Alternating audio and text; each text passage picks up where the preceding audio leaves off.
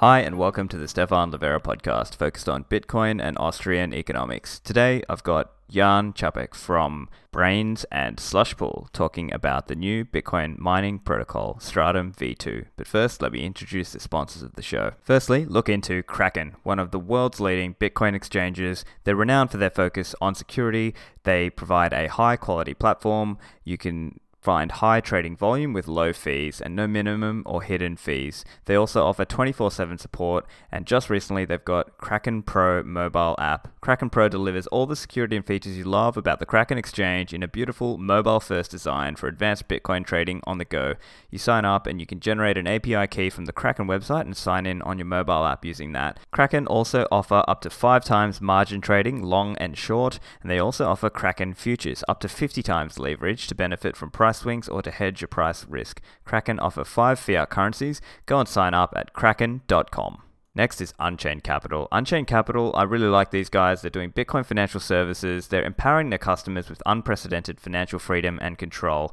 They're using multi-signature, and I think they've got a really advanced approach with collaborative custody, giving the users control over their private keys as well as a financial partner and financial services. So Unchained offer 2 of 3 vaults. You can use Trezor or Ledger. They're a great option if you want to secure your Bitcoin for the long term, and if you ever need to access liquidity but without selling your Bitcoins, Unchained offer collateralized loans, giving you a unique option. All Bitcoin is stored on-chain, dedicated multi-signature addresses. It's never rehypothecated, and you can share in the security by holding 1 of 3 keys. I'm really impressed with Unchained. They offer excellent services. They're releasing valuable content and open source tools such as Caravan and Hermit. I think you'll enjoy partnering with them, so go and learn more at unchained-capital.com. So previously known as Bitcoin Outlet, but now rebranding to 21x.io. 21x is delivering rare and extraordinary merchandise to warriors of Bitcoin. Outstanding design is not just blindly slapping your logo on any object. Every product they carry is a work of art with a thoughtful design, and in keeping with the ethos of Bitcoin, all products created at 21x are limited edition. Once that product sells out, it's gone. When you purchase something from 21x, you'll be one of the only people in the world who have it. So 21x is a sister company to Canada's Bull Bitcoin. Both companies, Bitcoin maximalists through and through. 21x only supports Bitcoin. This core belief has led them to align with other unapologetically maximalist companies. So if you want to rock some merch from a designer with an actual moral compass and unwavering maximalist views, go to 21x.io, grab yourself some merchandise, use coupon code Livera for 21% off anything in store. Check out givebitcoin.io, the easiest and safest way to get your friends and family into Bitcoin. You give, you time lock, and you educate. I've had trouble giving Bitcoin to people before because they lost it. They didn't know what they were receiving. That's why there's massive value in Give Bitcoin. You time lock that Bitcoin for 1 to 5 years, and every month for the first year, Give Bitcoin delivers a lesson from a world-class curriculum with input from many well-known Bitcoiners, including Saifedean, Matt Odell, Jan Pritzker, and others. I'm also an advisor with a small equity stake assisting with the curriculum. You can also get Bitcoin as a present for birthdays, Christmas, bar mitzvahs, graduation, weddings. Put Bitcoin on your wish list at givebitcoin.io. Remember, it's not just about giving people Bitcoin, it's about advancing them to the point where they want to become a hodler. So Jan Čapek is co-CEO of Braiins and also working at Slushpool. So he joins me in this episode to talk about a new upgrade to a Bitcoin mining protocol, Stratum. And so Stratum v2 is the next generation protocol. We talk about how it can make data transfers more efficient, it's reducing physical infrastructure requirements and increasing security. We get pretty technical in this episode, so if you're getting a bit lost, make sure you check out the transcript. This is episode 128 and my website is stefanlivera.com. Here's the interview. Jan, welcome to the show. Hi, thanks for having me here.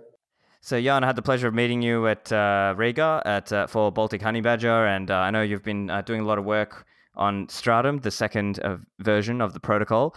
First, I wanted to get a bit of background from you. How did you get involved with all of this and working as one of the CEOs of Braiins and Slushpool?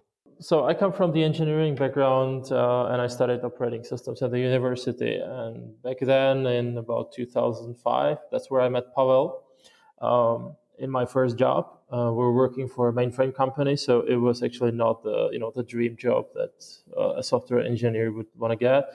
And then our ways pretty much parted because I went for the embedded systems area because I was really interested in operating systems and Linux.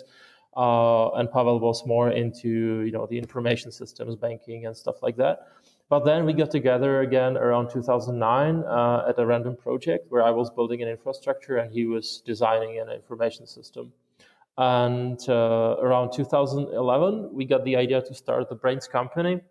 And our primary focus was developing custom firmware for embedded systems, so gensets and ECUs for cars and things like that. So that was the primary focus. But then in 2013, we got involved with Bitcoin. Actually, I heard about Bitcoin around 2011 or 12 from Slush, because I met Slush at some sailing trip. He was the best friend of Pavel from childhood. But I wasn't sure if this is the thing that I should be spending my time on. But then around 2013, I really realized that this is something that is going to change the history a bit. And at that time, Slush was already running the pool for 2 years, and he was interested in moving over to a new project called Trezor, the hardware wallet. And he needed somebody responsible who would take over the pool and got involved and scale it up, because it was pretty much a small prototype running on one machine. So that's when Brains company got involved, and we've been operating the pool since 2013 up till now. Another significant milestone for us was starting the Brains OS, the open source initiative for mining firmwares, because we do believe that since Bitcoin is open source, we should have also the mining side that's actually securing the blockchain to be open source as well. So this is how all these things play together. Yeah, that's a great explanation. Thank you for that. And with the different components, it seems that there's this drive towards improving the decentralization and improving the control that the user has, rather than trusting, let's say, the manufacturer by running your own open source software, in that case with the Brains OS. So I'm interested also to understand a little bit around the background of how Stratum came together. So from my reading, as I understand, there was some of the early days, there was this concept of get work, and then later there was get block template, and then there was the Stratum V1 protocol. Can you help us understand a little bit of the context around that? What are those different pieces, and how do they fit together in Bitcoin's mining history? Okay, so originally the miners were connected directly to the Bitcoin core. The problem was that the solo mining wouldn't work because people needed a reward evenly spread out through time, and that's where Slush came up with the idea of concentrating the computing power. However, the existing protocols to distribute mining jobs were not sufficient. They would not scale sufficiently. So basically, if a large enough miner would connect to your pool, you would have a big resource problem being able to ship mining jobs to the miner. So that's when the idea of Stratum version 1, it wasn't called version 1 at the time, but the idea of the original Stratum protocol came, where the pool would ship only the essential parts of the mining job to the miners, and he would be also controlling the difficulty of the jobs. So basically, the miners were, connected to the pool. They were running on a long-term connection, on TCP/IP connection, and the pool would be supplying the jobs. And if for some reason the miner grows, it has more hash rate, and it's running this hash rate through the single connection, the pool would immediately see the change in the submission rate and would try to adjust the difficulty for it. So this was possible with the Stratum protocol because it has this flow control called difficulty. So that was the major invention. And basically with this feature, you could scale the amount of hash rate connected to your pool almost infinitely. At the same time, this optimization or this feature works if you try to aggregate the hash rate on a single connection. The current state of mining, it looks like some farms do want to have separate connections from every single miner, but still the pool is able to control the frequency of submits through the difficulty setting. So that was the Stratum V1. So it was a major shift, allowing operating the pools on large scale. And we have been, using it ever since then. But it had some major flaws, and one of the flaws was that the protocol itself was completely insecure. So it's pretty much text-based or JSON-based protocol. So any message sent to the server is clear text, plain text. Anybody can read it who's in the middle of the communication, and anybody can change it. So this is a big risk for the farms, and there have been attacks through rerouting traffic through BGP, or even now today there are malicious routers in the infrastructure that actually are able to detect Stratum traffic, and they do some little changes, and basically they can steal any amount of hash rate that they like. And if it's some small number, you would not even notice. If you're losing like 1% of your hash rate, you could say, oh, this is bad luck, or there's some variance in my hash rate. So this is the first thing that we try to address with the new protocol.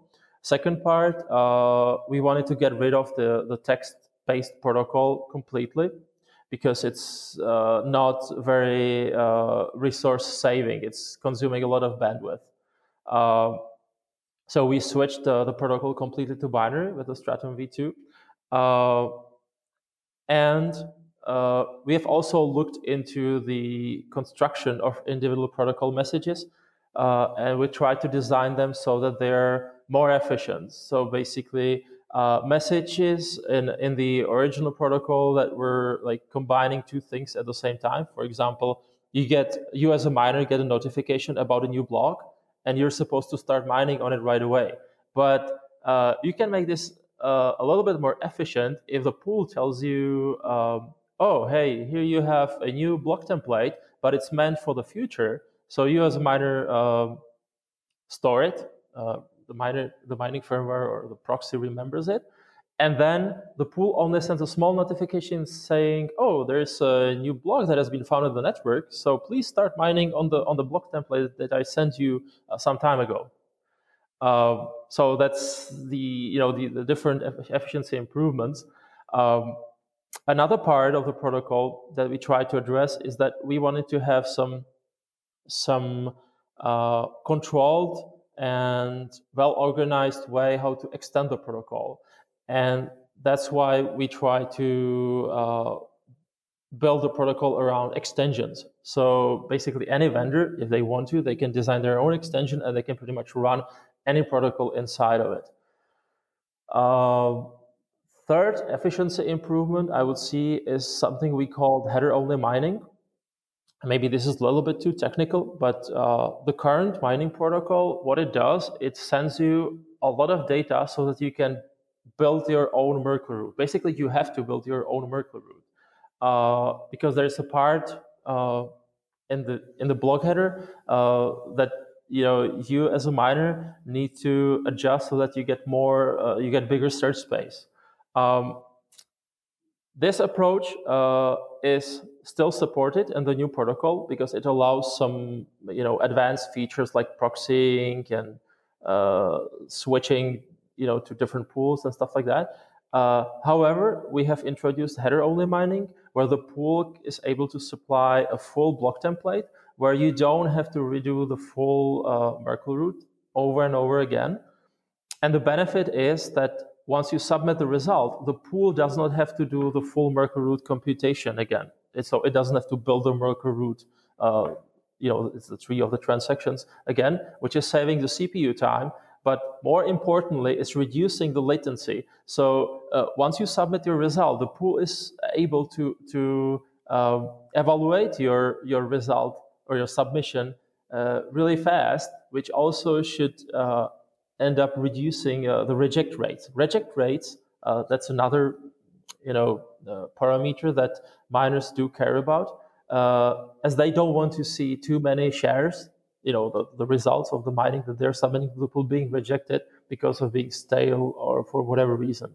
Gotcha. So, sorry, let's just clarify that there. So you were mentioning...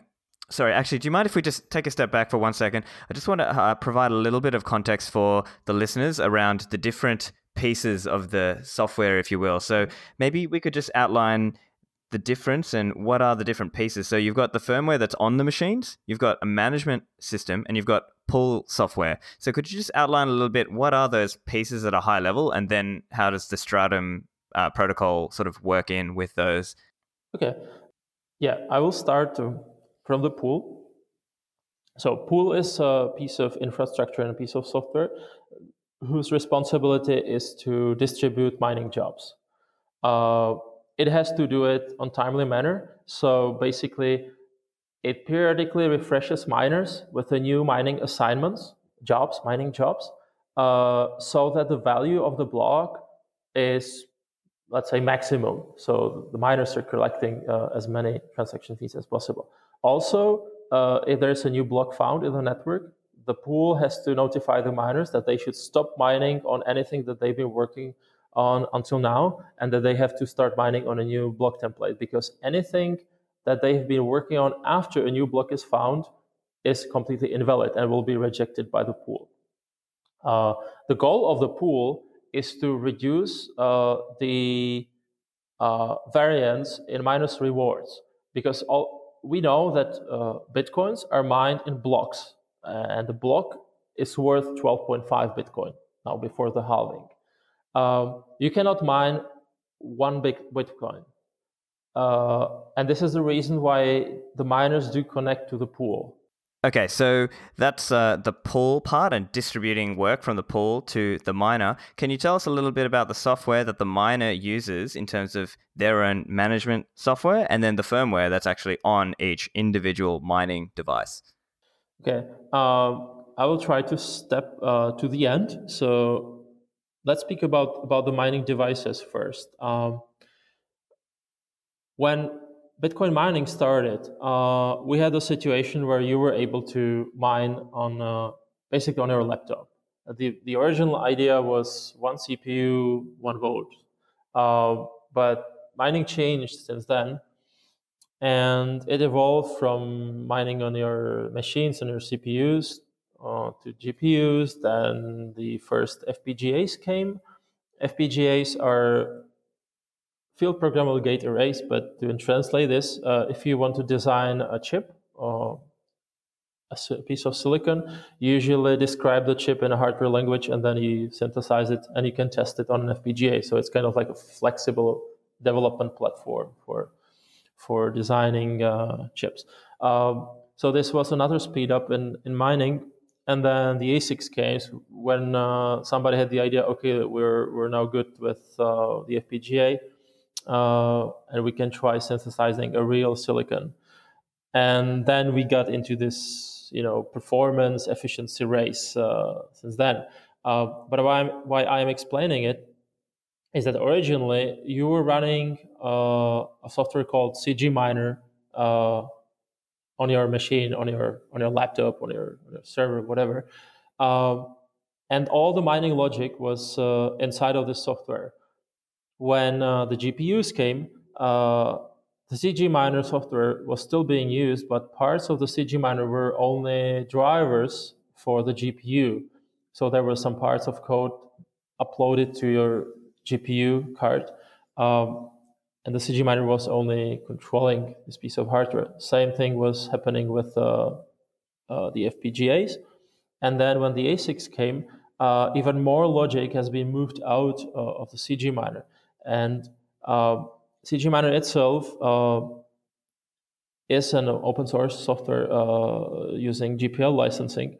But the problem was that people were not noticing that there was a shift in perception of what really open source is. And we saw that the manufacturers were producing something that was not open source anymore.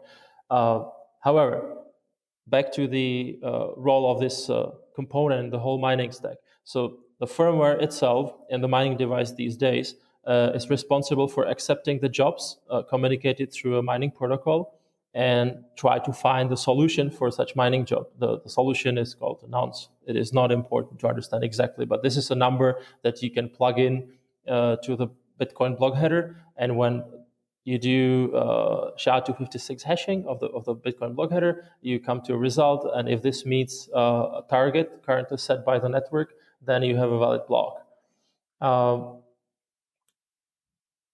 These results are being submitted to the server. What the mining farm can also do is that if they want to save a bandwidth, they can run a proxy, which is a regular software running on a server that sits between their miners, their mining devices, and the pool. And these mining devices connect to the proxy, and the proxy aggregates the result submission to the pool. And at the same time, it looks, with the current protocol, it looks like one big miner. So this is for this part of the mining stack. Yep. And so then can we talk to the different pieces within this puzzle? So you've got the devices, you've got the proxy, and then from the website, you've got hash rate consumer and job negotiator. And then they talk to Bitcoin D. So can you tell us what the role is of the hash rate consumer and the job negotiator? With the new protocol, we wanted to provide a mechanism that would allow miners to choose their own work. And the way we were thinking to do it, which was the main idea, was inspired by BetterHash, because Matt came with the idea that it would be nice if miners would be able to select their work. The problem with BetterHash was that it was not safe for the pool. You as a pool cannot simply accept random work because part of the work is also the reward for the miners. And the way the current mining works is that pool sends you a mining job that contains the miner reward that goes to the pool wallet. And the pool then decides how you participated in mining and divides the reward from the block according to your participation in each mining round. So it would not be safe for the pool to allow the miners to choose even this part of the block template. And that's where the job negotiation protocol came in place, where the miner, let's say mining proxy, so the device in a mining farm, can negotiate a custom job with a pool with a transaction set that miner believes is the set that he wants to mine on. And if the pool approves such a transaction set, he can start mining on it. So this is the part for the job negotiation protocol. Okay, got it. Sorry, before we go further, can we just take one step back and just talk about that potential censorship angle that Matt Corallo was trying to address with BetterHash? As I understand, then the idea would be that if, say, a few key big mining pools were compromised, then some transactions could be censored, or potentially those mining pools might be having their hash rate redirected towards to performing a 51% attack. Could you just outline what was that censorship potential attack, and then how Stratum is trying to help change that with having the miners select their own work? Speaking to the censorship attack, the feature in the mining protocol is there as a security measure to prevent something like this from happening. However, it is important to understand that even if you have this feature, it's still up to the pool if the pool wants to implement the job negotiation part. So if we have an evil pool doing censorship of transactions, even if it implements this protocol extension, it can always, it's not an extension, it's a subprotocol. It can always deny whatever templates you try to negotiate. So your chances are that you have to go to a different pool not doing the censorship. So it is a security measure in a way that if this feature is needed, we can have pools that do support it. But at the same time, if, let's say, all the pools collude and don't support this job negotiation protocol, then miners can't do anything about it. They would have to start their own pools, which, is also an option. I would see the job negotiation feature, or the benefits of this feature, more on the business level, where there could be cases where miners would be willing to pay premium to get their own feature, to get their own transaction set being mined, which they think is the right one. Most of the miners are going to shoot for maximizing their mining reward, so they want to get the most expensive transactions, selected by Bitcoin Core. But at the same time, there could be some miners that do want to have a specific set. Yeah, okay, gotcha. And then, are there any other attacks or sort of vectors on which the current Stratum protocol is more vulnerable against? We have covered the man-in-the-middle attack, but I can briefly repeat this part. If the current protocol was running over a secure channel, we wouldn't have this problem. But unfortunately, in most cases, it's not supporting any encryption or any authentication. So what can happen with the current protocol? The only and major problem is stealing the hash rate by inserting man in the middle and like alternating the submissions. That's pretty much it, I would say. Okay, gotcha. And so one other question, I guess I'm just curious as well, is how do mining pools know that a miner isn't faking it or bluffing in terms of how much hash power they're contributing to the pool? That's the whole point of the proof of work. So you cannot fake your computing power, because the mining puzzle, the proof of work, has certain difficulty, and the properties of this crypto game is that you have to use a certain amount of energy in order to find the solution, because the crypto puzzle or the proof of work is pretty much showing that you have used a certain amount of energy in order to find the result, because the result is a random act. It's a random event finding a result, and the probability of finding the result is always the same. So it doesn't matter what you did in the history or what you what you did in the history, whatever results you had doesn't impact what you will find in the future. So it's impossible for the miners to fake their computing power, because the result that they're submitting directly manifests the amount of computing power they have. And maybe an important feature to explain is that the result is always associated with the difficulty that the pool assigned to the miner as a mining task. And this difficulty directly reflects the amount of effort that the miner has used. But I can actually think of there is an attack on the mining, which is definitely difficult to prevent, and none of the current protocols are able to prevent it, because it is not very simple and it would require Bitcoin to hard fork.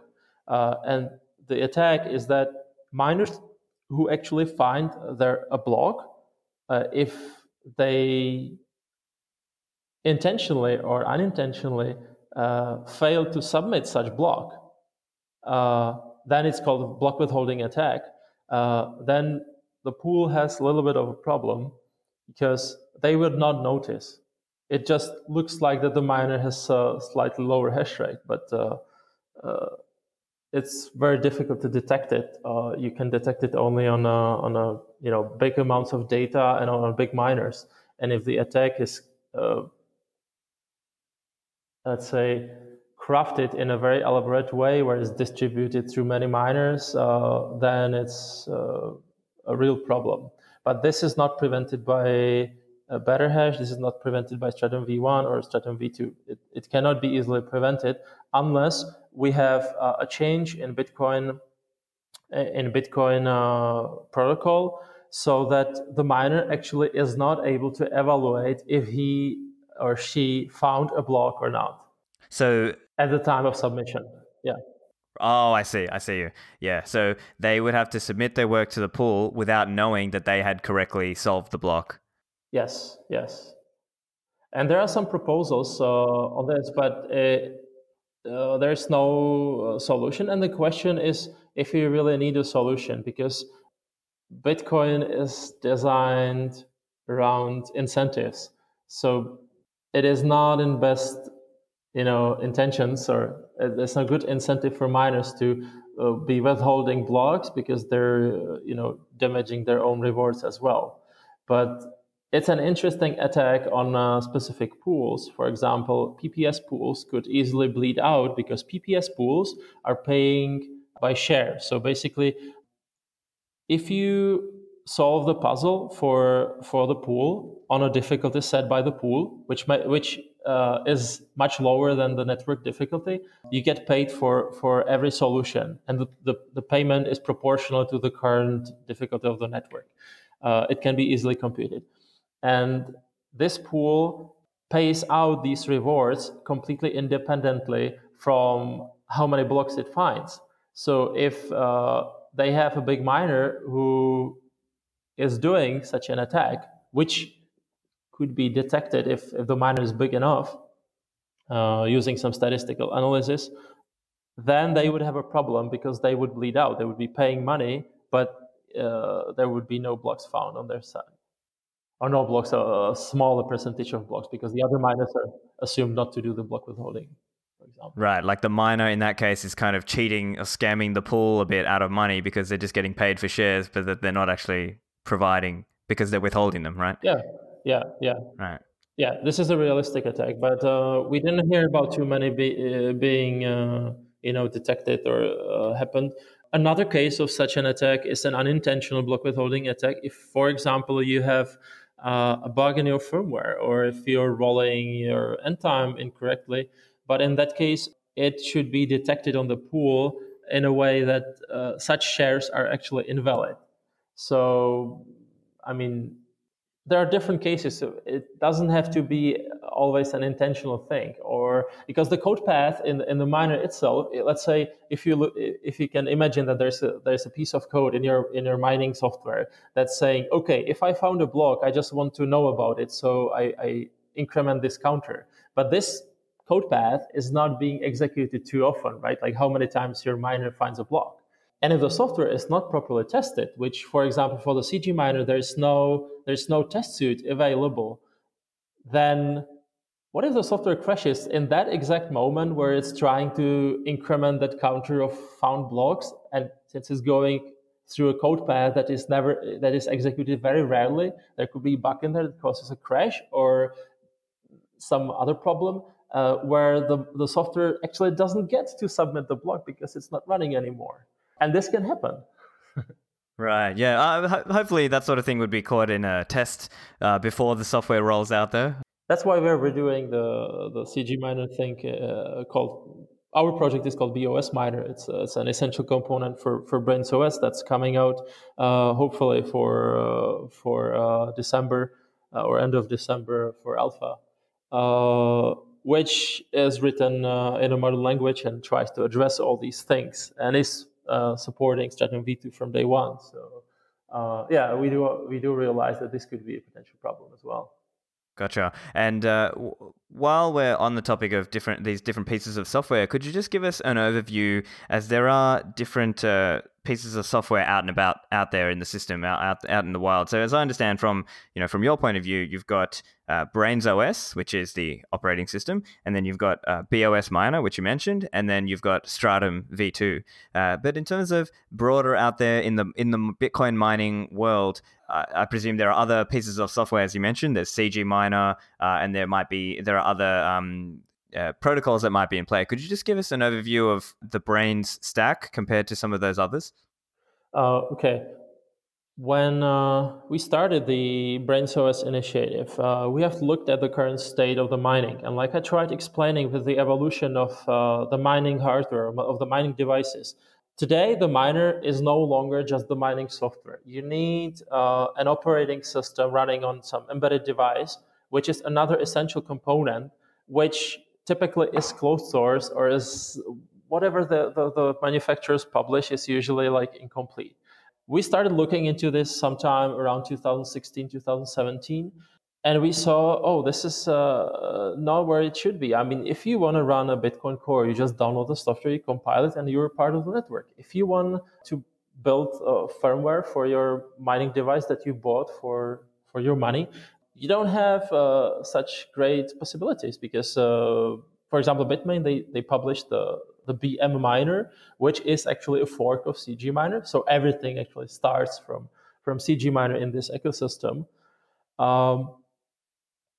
But that's only the software, and it would be very difficult and challenging to find all the bits and pieces to run the full firmware image on the mining device. And the question is, what else could be broken, hidden, whatever, compromised inside of the miners if you don't have the full control of the stack? So we try to address it with Brains OS, where you have the full operating system, which is open source. It's based on OpenWRT, a generic Linux distribution meant for routers and embedded devices. And then we used a snapshot of BM Miner for the S9s, and we started developing from there. So for the time being, the current latest release, which is somewhere from June, still contains the BM Miner. But in parallel to this activity, we also realized that we need to start writing a new software for mining called BOS Miner, which would be a parallel thing to CG Miner, bringing basically CG Miner eventually to end of life. The reasons for doing this is that the current CG Miner code base is very cluttered, and it is not in very good shape throughout the years. Because what manufacturers did, they usually took the code base, they forked it, usually did some breaking changes in the source code, and usually never contributed it back to the original upstream CG Miner project, which is also a violation of GPL, which I think is kind of serious. Where we're dealing with money here, and people are willing to operate their mining devices with closed source firmware that doesn't, have proper audits. You don't know what it's doing. We had affairs called Endbleed, where there were backdoors from Bitmain allowing them to shut down the devices, even though the feature was advertised as a management feature, but nobody really knew about it. We had affairs like ASIC Boost, which is another manifestation of the firmware stack being closed, where the S9s were able to do ASIC Boost, but the way it was configured in the firmware from the manufacturer was that it was actually disabled, and if you enabled it, it was generating incorrect results, so you could not really use that feature, and that was actually preventing you from saving 30% of energy. So these are all the reasons why we decided we want to build a full open source stack and make it a go-to place for, let's call it, for the community. I would like this to be a go-to place for the industry, somewhere where the Linux kernel is. If you want to build an embedded device, you go to kernel.org, you download the sources, you add your drivers and hopefully contribute it back, because you don't want to maintain your own fork of a Linux kernel. But some manufacturers also keep their forks. Yeah. So this is where the full Brains OS and BOS Miner stack fits in. And I would like to say that currently the Brains OS is still running CG Miner, but this component is going to be replaced pretty soon. Great. Sorry to go back a little bit, but you mentioned earlier rolling the end time, and in my reading, I was looking up this idea of version rolling bits. Could you give us a bit of a context? What exactly is that, and is that related to header only mining? Yes. Version rolling is a feature that allows you touching certain version fields of the Bitcoin block header that have been specified in BIP 320, if I remember correctly. Yeah, I think so, yeah. Yeah.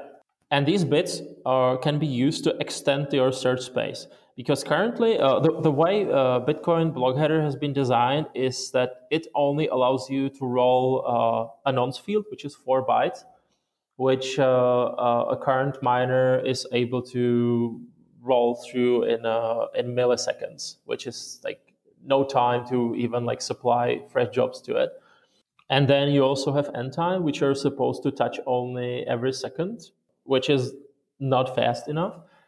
And then you have the version field, which consists of 16 bits that can be freely used.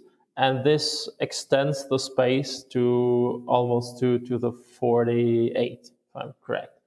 And that 2 to the 48 doesn't really mean anything, but maybe some people do know. S9s are roughly 16 terahash, and this space is enough to have a miner that has roughly 280 terahash per second. But in that case, you would have to really supply jobs every second to the miner. Yeah, so this is it. Gotcha. And so, as I understand then from reading, it looks like the Stratum v2 protocol has this natively, this version rolling feature, whereas in the past this was like an extension to the original Stratum protocol. Yeah, this originally it was an extension really meant to allow machines that were supporting ASIC boost only to operate.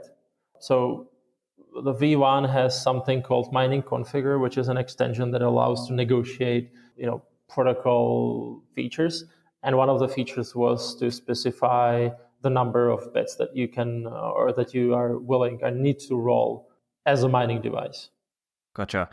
Okay, and also sorry, we are jumping around a little bit, but there are just different areas that I wanted to jump into. So the mining protocol, Stratum v2, defines 3 types of communication channels. So you've got standard, extended, and group channels. Can you help break that down for us?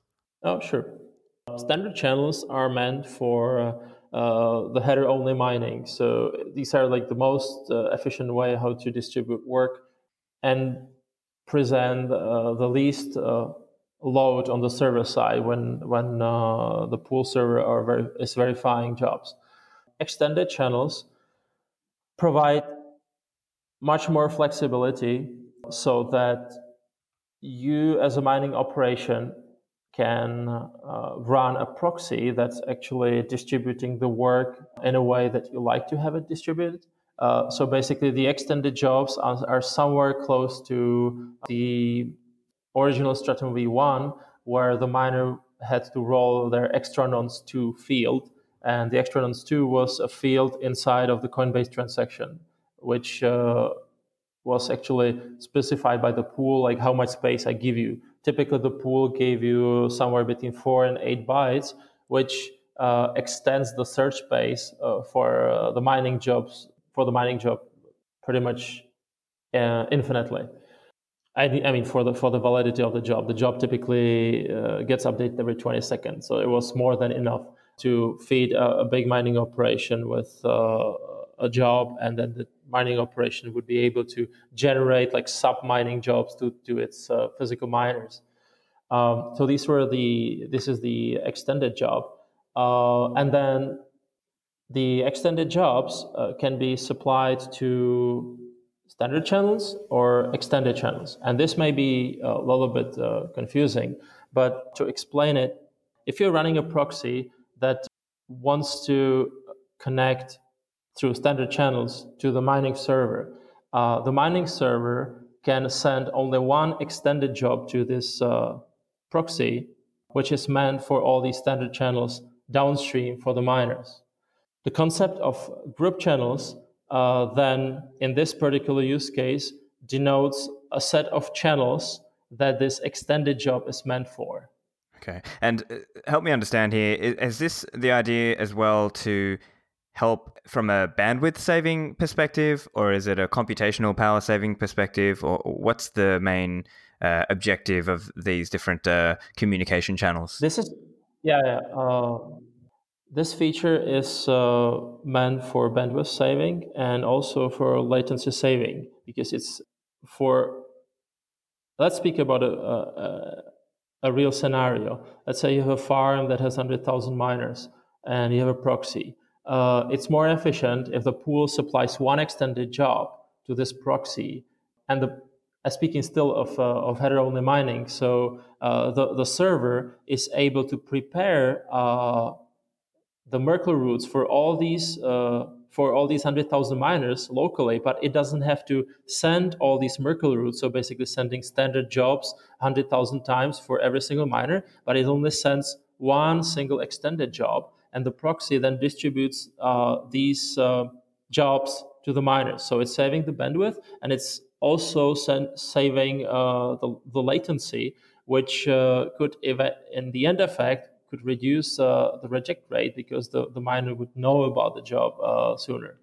Yes, okay. And you mentioned the reject rate there, and as I understand, that's also related with the stale. As I understand, that might be where, let's say, I'm a miner, and then the mining pool that I'm contributing to, they've already found a block, but I didn't know that, and I contributed some work after the fact, and now that work is no longer useful. Is that a correct? Could you help us understand that? What is that stale rate? Yeah, so stale rate or reject rate. If you send a result to the pool or if you submit a result to the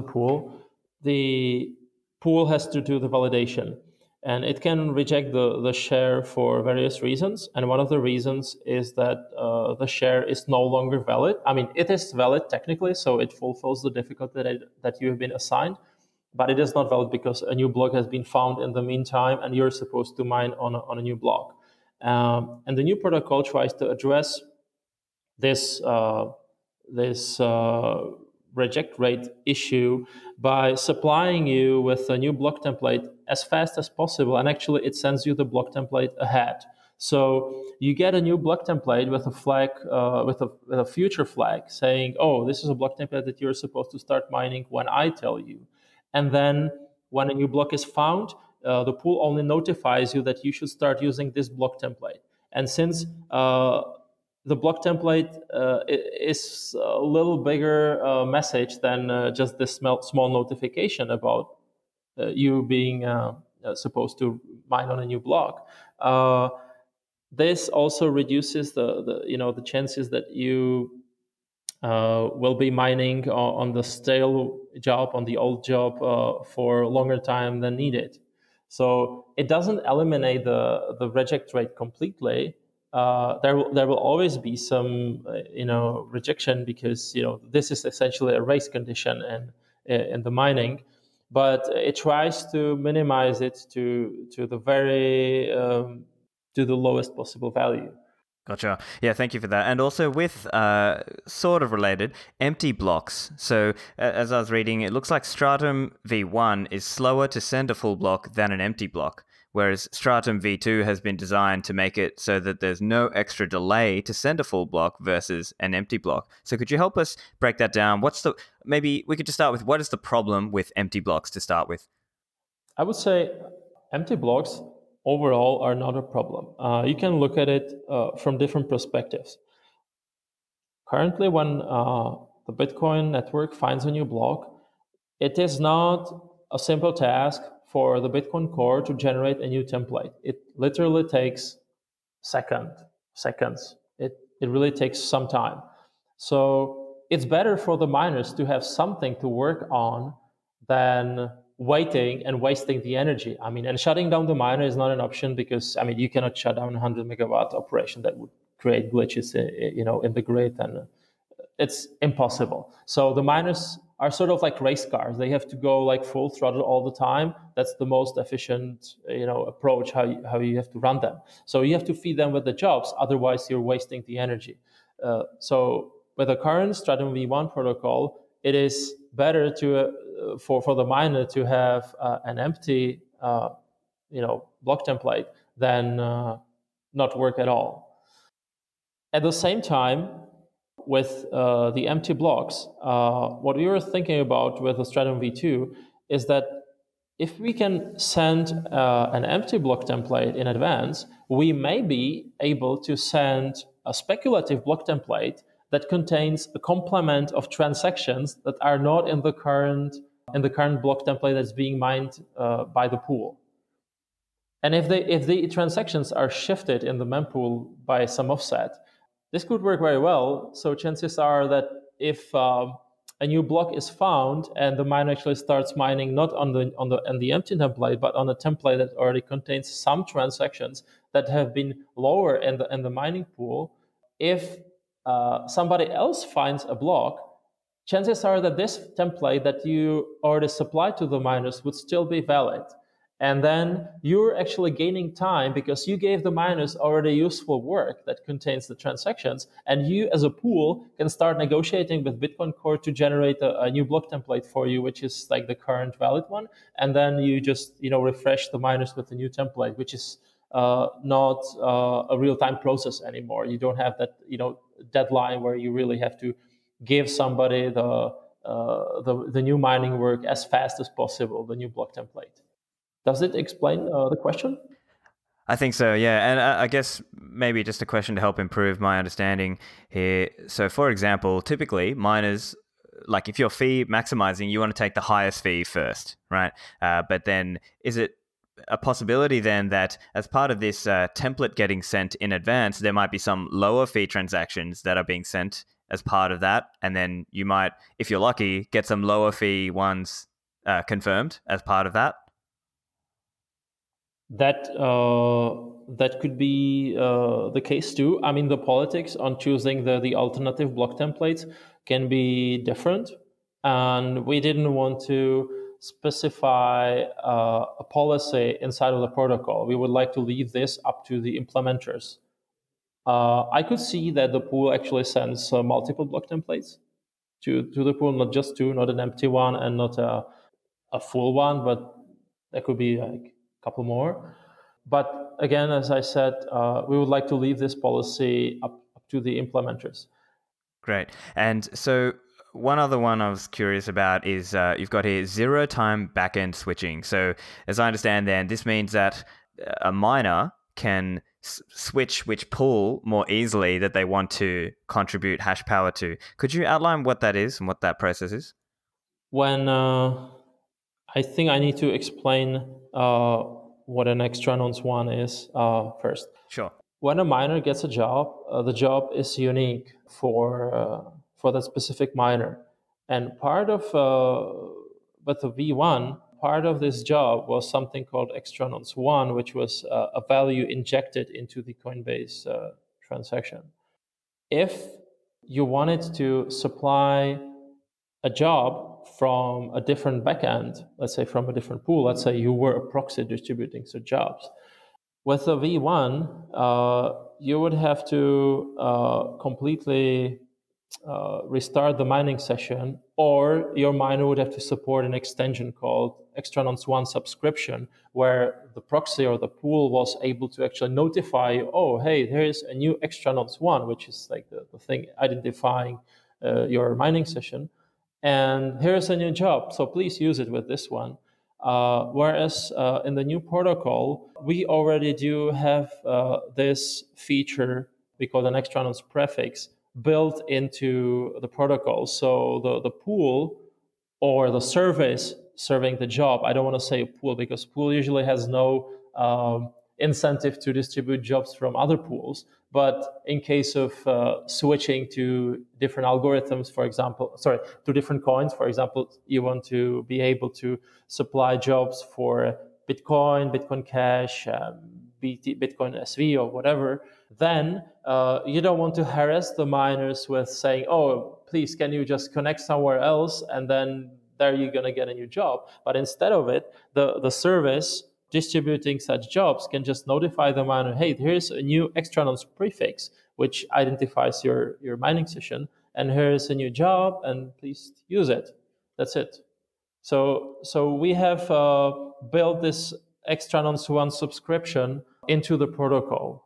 Okay, great. And are there any barriers that you see to miners adopting Stratum v2? Are there any obvious downsides or negatives that they might face? I think the one barrier would be the firmware adoption. If you want to take a full advantage of the protocol, you need a firmware that supports the protocol. So it doesn't go to miners, but it really goes to the manufacturers. We try to address this fact by providing the Braiins OS and the protocol stack also as a reference implementation in Rust language. So it should be fairly easily readable, very stable, and people can basically build their work on top of that. On the pool side, I see there are really good incentives for implementing the protocol because the pools would pretty much start saving bandwidth immediately, which would be manifested immediately in the quality of their service. They can support, higher submission rates. So the more frequently the miner actually submits to the pool, because you're saving on the bandwidth, you can technically use the data, to submit more results more often.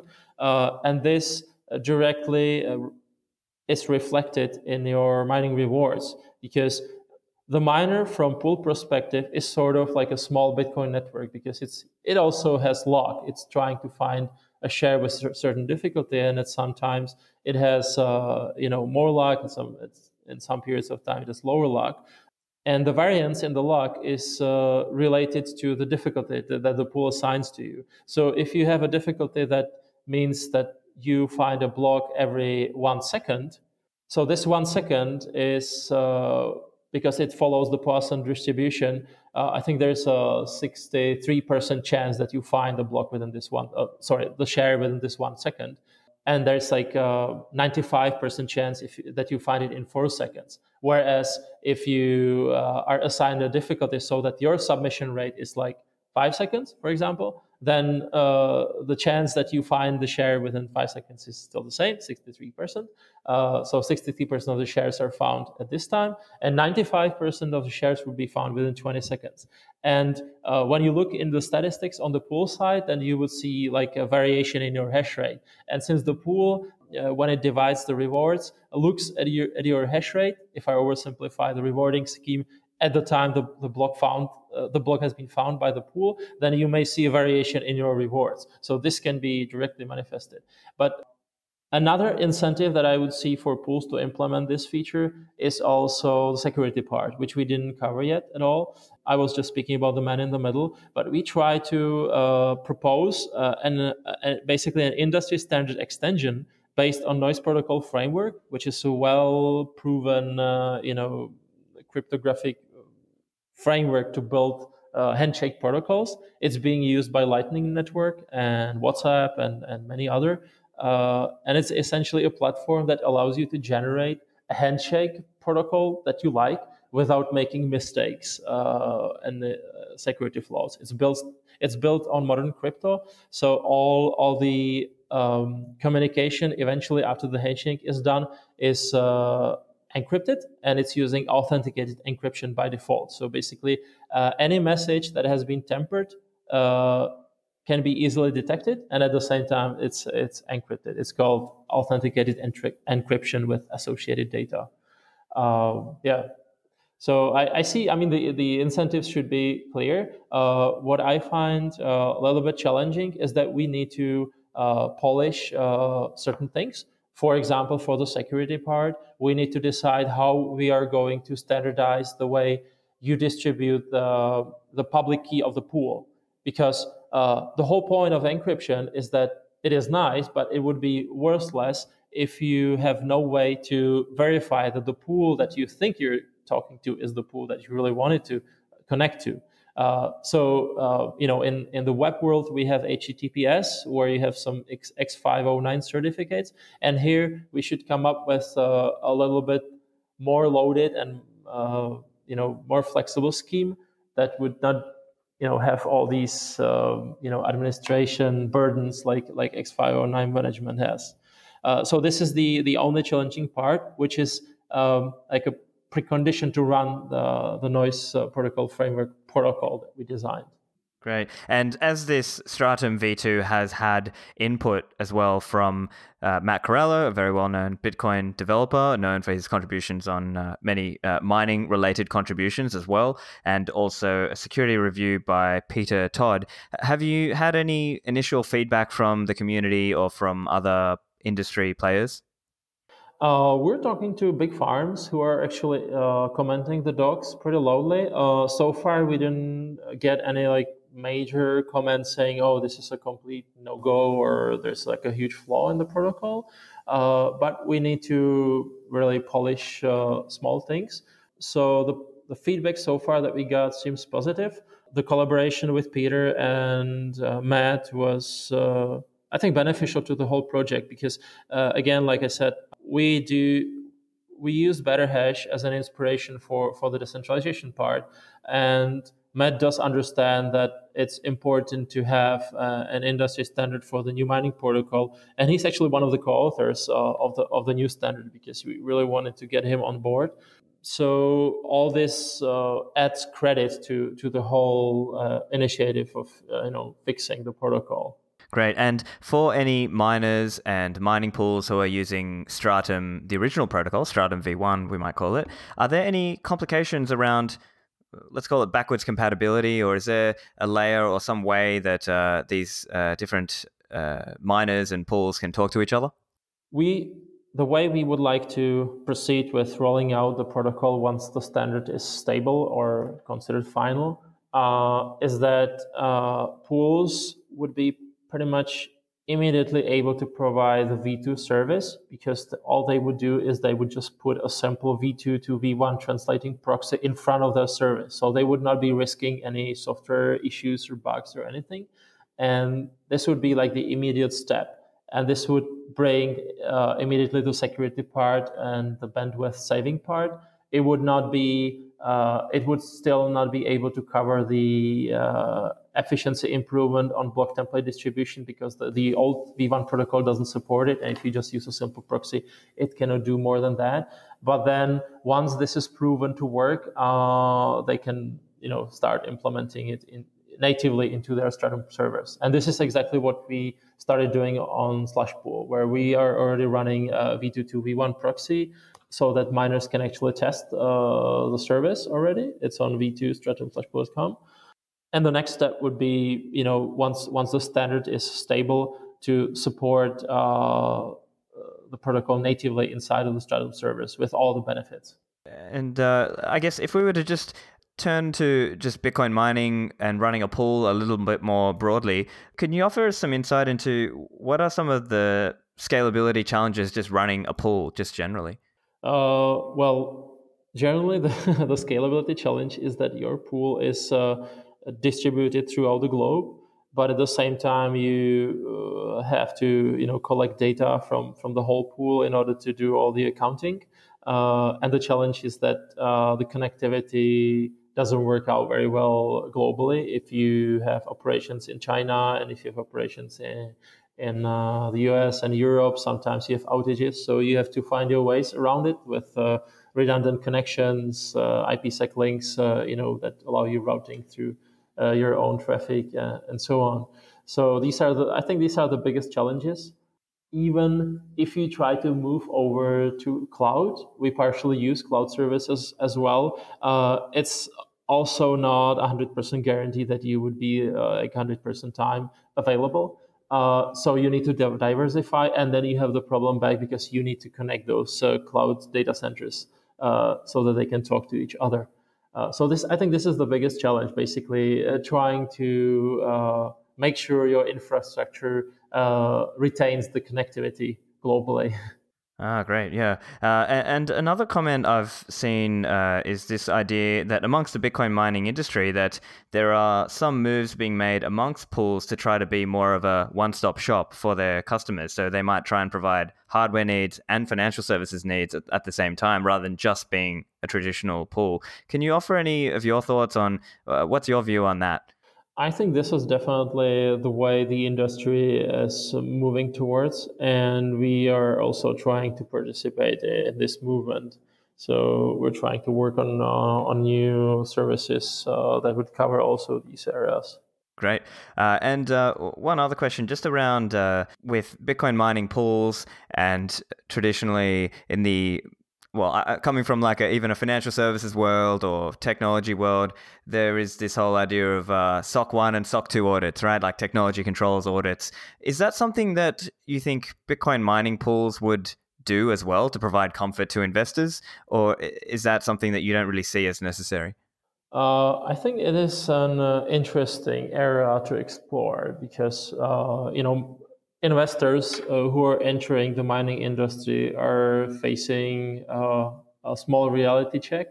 For example, if you try buying mining hardware, how does it work these days? You just pay a lot of money in advance. Is this an industry standard in other domains? I'm not sure about it. So I think those kind of audits would be something that could actually be demanded and could be a good product for some of the players in the industry, I would say. Fantastic. Well, look, I think they're most of the questions I had, but I guess just summarizing my understanding then. So, Stratum v2 as a proposal and a protocol, I think the main benefits that I can see from our discussion is, well, I guess it helps decentralization of Bitcoin's mining and helping stop that censorship, as we mentioned. It helps stop that man in the middle attack. And there's also a bandwidth saving from moving from the JSON format into the Stratum 2 format that's being used. But I suppose in terms of next steps going forward, what are you mainly looking for? Are you looking for review comments on the protocol document? Are you looking for contributions? What would you like to see from the listeners? Yeah, I would like to see commands. I think the most important part is to finalize also the security protocol. So basically decide on the cipher suits, which currently I think there's only choice of two, which the industry is going towards is the AES and CGM mode, and there's the ChaCha 20 poly 1305 or whatever it's called. One is better on the server side because you have hardware acceleration. The other one is better for the ARMs. So if you wanted to have the encryption also on the firmware level, that the second might be a better choice. But more importantly, we need to really look into what would be the industry standard for distributing the public keys of the pools, sort of like the certificate. And this certificate would be then used by the miners to verify that they're really talking to the pool that they think they're talking to. This would be for the security thing. An important part that still needs to get done is changes in the Bitcoin core so that it's able to supply multiple block templates in a more efficient way. We didn't talk to the topic of template distribution protocol today, but this is what it is about. It's essentially a protocol between the Bitcoin core and the provider of the jobs, so that the job provider is receiving a stream of Bitcoin jobs that he can provide to the miners to negotiate. So this still needs to be designed and implemented on the Bitcoin Core side. But the protocol itself has been outlined. So the challenges would be on the Bitcoin Core developer side. That's about it. Okay, great. Well, look, I think that's it for today. But Jan, if you could make sure you let the listeners know where they can find you and find the protocol as well. If you want to research the protocol, just go to stratumprotocol.org. If you're interested into our open source initiative called BrainsOS, go to brains-os.org. If you want to check out our pool, just go to slushpool.com. And you can find me on Twitter under Jan Brains. Fantastic. Well, that's awesome. It's been very educational for me, so thank you for joining me today. Thanks for having me in your show. Hopefully I was not being too technical, but I mean, this deserves it a little bit. I hope you found that useful, and if you did, make sure you leave me a review on your favorite podcast platform. Otherwise, find the website stefanlivera.com. Thanks for listening, and I'll see you in the Citadels.